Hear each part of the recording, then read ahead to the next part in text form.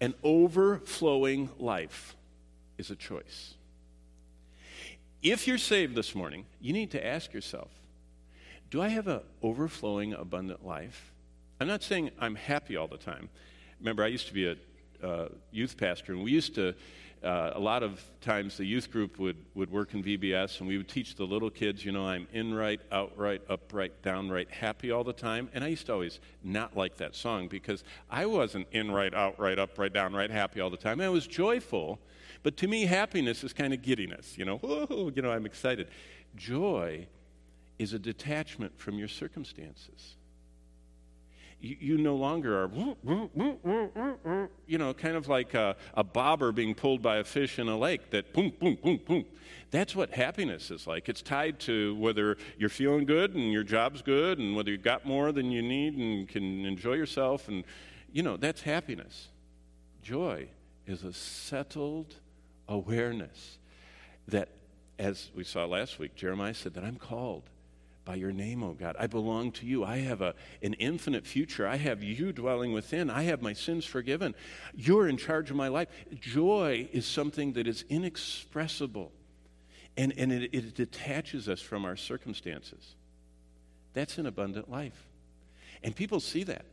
They see a different. Remember, it says they took note of the disciples that they had been with Jesus. Why? Because they had this detachment. I mean, you could beat them, put them in prison, and threaten them, and they had this detachment from their circumstances and this evident joy. That's a choice. Jesus explained the Holy Spirit in our lives using this image in verses 37 through 39 of a strong river of water that flowed out of us.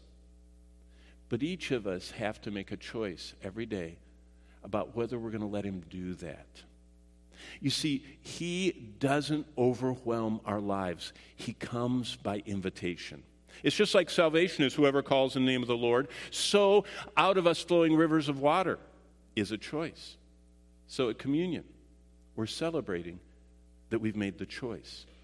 And let's together, as we go through these words, examine it. Because Jesus describes salvation starting this. He says, if anyone, verse 37, thirsts, let him come to me and drink. By the way, that's salvation. That drinking of Christ is a euphemism, one of the pictures, a metaphor of salvation. Coming to him in faith, being supernaturally saved. That's the beginning of this verse. Then Jesus describes the result. Look at verse 38. He who believes in me, as the scripture has said, out of his heart will flow rivers of living water. Did you hear how Jesus describes the life of a normal believer? This is not some stellar saint. This is normal, flowing out of our heart. God planned that the life of us as born-again believers is like a flowing river of life, not a little trickle. He said rivers, torrents. This is a picture of power and of great supply. What does that mean?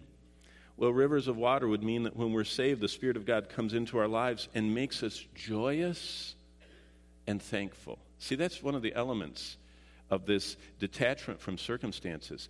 We're filled with joy and we're thankful because we know our lives are guided by God's hand. Basically, how Jesus described salvation is rivers of joy. That's what a saved person is supposed to have. And when God's Spirit flows out of our lives, we're so excited about all of our sins being gone. Now, I had this deeply impressed on my heart as a newlywed. 31 years ago, Bonnie and I were married at Christmas of 1983.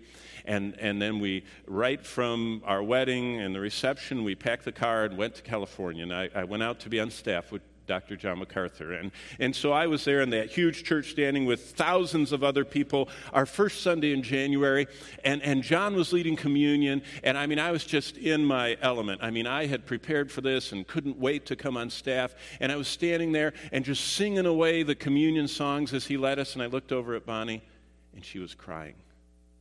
And it just stunned me. I thought, what did I do wrong?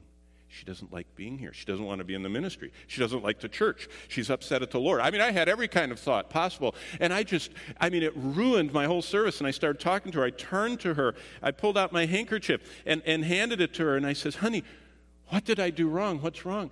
And she looked at me in in unbelief. And she says, what do you mean? What do you mean? I said, you're crying during communion. She said, I can't believe how much the Lord has forgiven me of, and I'll never get over it. She says, I was forgiven of so many sins, and it stunned me right there. You see, I grew up in church. We went Sunday morning, Sunday night, Wednesday night, and any other time the doors were open. I went to church before I was born. My mother was carrying me all this. I mean, she raced from the hospital to church. I mean, we sat there. I mean, I don't think they ever let me go to the nursery. I had to just sit through service and soak it in. I needed all I could get. And I really got used to it. Saved at a young age, 6 years old. I mean, the worst thing I did, was stole some candy and other stuff when I was about 5 years old and lied and got angry and would have killed a few people and, it was rebellious. But, I mean, nothing big. And it was all, many years ago. So I just stood through communion and enjoyed the music. I enjoyed looking at the words of the slides. I enjoyed the sound of thousands of voices at Grace Community Church singing. I enjoyed watching the precision of how the elders and deacons served us. I enjoyed the way John wove the service. But I was never struck until Bonnie stunned me with the fact that we, when we're full of the Spirit, to whom much is forgiven, the same loves much. And we have this overwhelming joy of our sins forgiven. But it's not just that. When God's Spirit flows out of our lives, the Bible seems like having God talking to us. Did you know that when you're full of the Holy Spirit, every time you pick up this book, I mean, it's even more exciting than the latest news. It's even more exciting than waiting in line for the latest release of a movie. It's even more exciting than breaking open, that newest game or that newest electronic device and finally having the newest and latest. It's God talking to us. Now, if it's been a long time since you felt that joy of your sins forgiven, it could be a danger sign that you're in a drought. If either last night or this morning you didn't have an overwhelming desire to get into the Word, you might be in a time of spiritual drought. You know what? There's a lot of believers that are, their joy of being forgiven level is sinking. They're not even aware of it. Their hearing the voice of God in the Word is depleting. They're not even aware of it. That's spiritual drought. That's what Jesus said. I came to give you abundant life. When God's Spirit flows out of our life, prayer is so natural. It's uncluttered. It feels like the stars overhead have parted and we're walking right into heaven at God's throne. We just talk and walk with the Lord. And every day, all of life seems brand new because we are communing with our Creator. That's the rivers of joy that come with salvation. Now, let me ask you, honestly. Now, let's go back to the table at the coffee shop. I would pause at this point. I would look right in the eyes of whoever I'm talking to. I say, are you overwhelmed that your sins are forgiven? Tell me some that the Lord's forgiven you of. Did you know, if we know they're forgiven, we can just say, oh, man, I was formerly a blasphemer and a murderer, and like Paul did, in Titus 3. And we can say how much he's forgiven us of. And I look him right in the eye and say, how hungry are you for this book? For the God who reveals himself through this book. How natural is it for you to pray? Do you find that you just can't wait to have a quiet moment in your day where you can just reconnect with the Lord and commune with him? That's the rivers of joy.